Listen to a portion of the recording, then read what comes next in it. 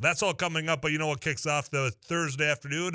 Spencer Worth, the meat dude. You send in what questions you have, whether it's cuts, rubs, to 35270, and we'll ask them. Spencer, welcome back to Afternoons Live, pal. How you been? Been good. Glad to be back as always. Glad to have you back. I assure you that if there's any unusual terminology this week, I will Google it before I throw it your way.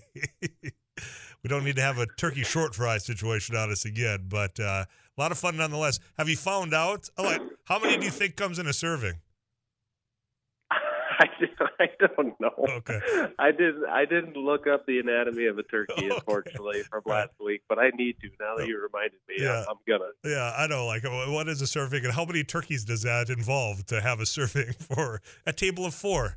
Okay. Probably quite a few. I would imagine that's a lot of turkeys. If you're wondering what turkey short fries are, you can do what we had to do and just Google it, and might not want to use your work computer.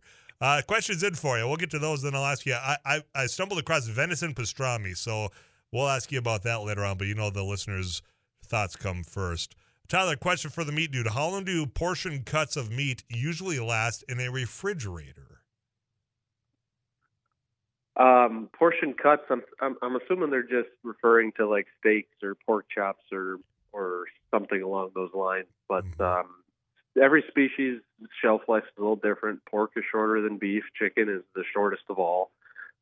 Chicken in the refrigerator is probably like 3 to 4 days. Pork is maybe a week, and beef is, pushing maybe 2. There's so many factors that go into shelf life that it's hard to say this is the standard, this is how long you can leave it in your fridge, and depending on what cut it is and what species it is, just has so many factors with it. Of course, if we're talking ground, then that's a totally different ball game. Then that's shelf life or storage life or refrigeration life, whatever you want to call it, is way shorter than a whole cut steak or roast. So took kind of the roundabout answer to that, but really depends on the species. And if you buy it at a retail store or a grocery store, wherever you buy it, there's got to be a package date on it. And then most places have a shelf life or a freeze by date or something along those lines, and that's what they're referring to as how long it'll last in your fridge.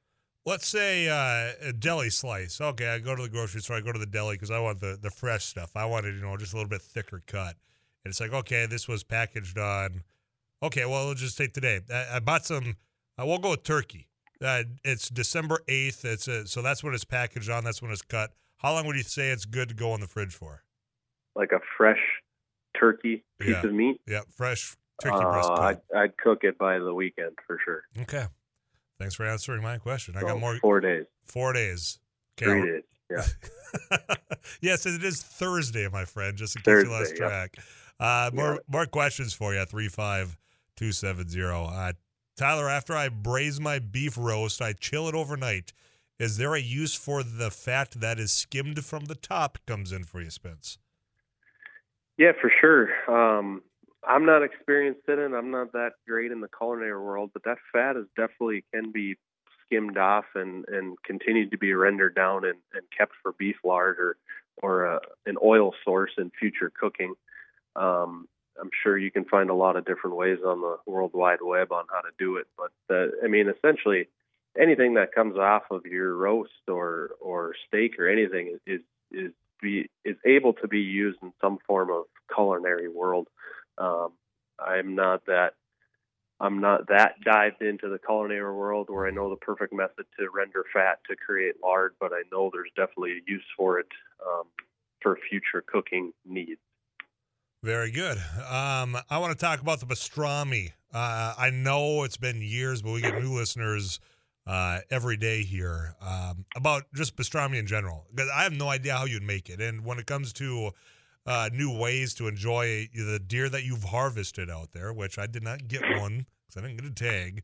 But I asked you about the old venison bacon. You said, well, look, that's pretty much just sausage cut up in a different way and sealed differently. I saw yesterday when I was just lounging around looking at meat stuff, because I do that to pass the time every now and then. But venison pastrami, have you ever heard, and what would it take, generally speaking? Haven't heard of venison pastrami, but we, like you mentioned, we usually once a year at least talk about pastrami and or corned beef, and both of which are very very similar, but they're whole muscle cured, smoked, cooked, and then sliced. That's very. It looks a lot like just roast beef, except it's salted and cured, so it's got more of a, I don't want to say sausage flavor, but the flavor is like sausage, but the texture is like a roast.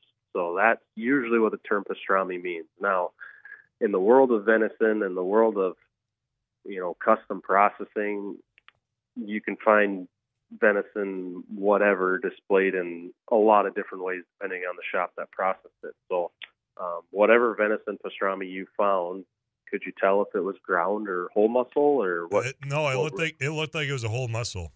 Yeah, so out of a deer, pretty much the only place you can get a large enough whole muscle chunk would be out of the leg. Plus, you'd want something relatively lean anyways. So a couple of the muscles out of the leg you could pull off and inject it with a salt, cure, sugar brine, and then let that cure magic happen. And usually pastrami or corned beef is rubbed with some seasoning on the outside before it's cooked as a whole roast. And smoked, usually pastrami is smoked. And then, it's fully cooked, ready to eat. I don't know. Carpets in, and sounds pretty damn good, doesn't it, Spence? Yeah, it sure does. There's so many different things that you can do with meat. At the end of the day, every species does the same thing. They're just called something different. So like venison pastrami is beef pastrami just made with venison. So process is usually the same, and I'm sure the flavor is very, very similar because once you add that salt, cure, and sugar brine into a chunk of meat, everything starts kind of tasting the same. Well, and I was having a conversation about this just yesterday when I found it. And I mean, I know that we've done venison summer sausage, and I don't know why it seems like it's more moist than a summer sausage you'd get, maybe in a store. Have you thought the same thing? Have you ever done venison as summer sausage and thought that, God, there's more moisture in here than a typical summer sausage? Or am I losing it? I don't think you're losing it, but I do think that the venison is not the reason there's more moisture in it. The reason there's more moisture in it is because of, one, who processed it, two, the process in which they took to make the summer sausage, and three, what other meats they added to it, because you probably don't just make a straight venison summer sausage. Most summer sausage that you buy in a store is fermented, and that fermentation process dries it out quite a bit to where the mouthfeel and texture is quite a bit different than if it's just a normally cooked summer sausage without that fermentation or that essentially acid added. So I don't think it's because of the venison. It's more along the lines of the process in which that summer sausage was made. Okay. Spencer, a friend of mine, made pastrami out of Canadian goose breast. It was the best goose I ever had, comes in at 35270. So they're going with the old Canadian goose breast for the pastrami is what they would. What are your thoughts on that? Well, you got to do something to goose to make it taste good. So at least they. See, now if you recall, you can't just throw that into the crock pot. You got to do something special with that. If you all recall, if you're a regular listener, Spencer is not a fan of all the waterfowl out there. And he was talking trash. As soon as I said it, I knew you were going to bring that up. Well, duck is good. Goose, on the other hand, you got to make that into jerky or pastrami or something to give it a little life. Wow, listen to this. I'm just learning a little bit more. Spencer, I'm going to get a call on before I let you go and visit with Kurt, who has called in to ask you a question. Kurt, thanks for calling KFGO. How are you? Oh, good. I been processing jerky for the grandkids, but I do take the deer loins and brine them up in a tender quick type solution, smoke them, and it's like dried beef, like shit on the shingles or whatever you want to call it. How long does that last? I mean, I vacuum seal everything too. Are you asking just in the refrigerator or it frozen? Freezer.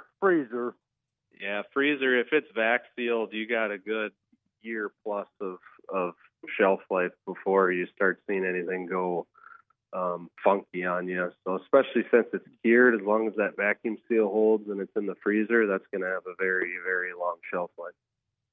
And with the smoking, that should give me a little more time to boot, shouldn't it?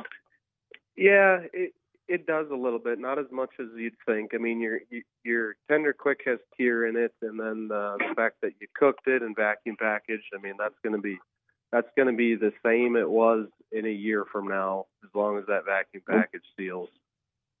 Okay, thank you. Hey, Kurt, thanks, my man. Thanks for calling in. It's that simple, folks. You'll have to do that again next week because, Spencer, you know what? I'm all out of time on this Thursday. Anything you want to say before I let you go and we reconnect a week from now?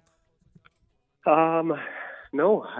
This was fun. This was a good show as always, and everybody have a great weekend and go Bison for the playoff. There you are, my man. Hey, you take care of yourself, Spencer. We'll chat again next Thursday. All right. Sounds good. All right, Spencer Worth, the Meat Dude. That conversation brought to you each and every week by Allsager Meats. You can check them out on Audubon, Minnesota, and Big Deck Barbecue. You can check out the rubs, their sauces, and a number of locations. I'm Tyler Axtis. Afternoons Live, just getting started on a Thursday afternoon.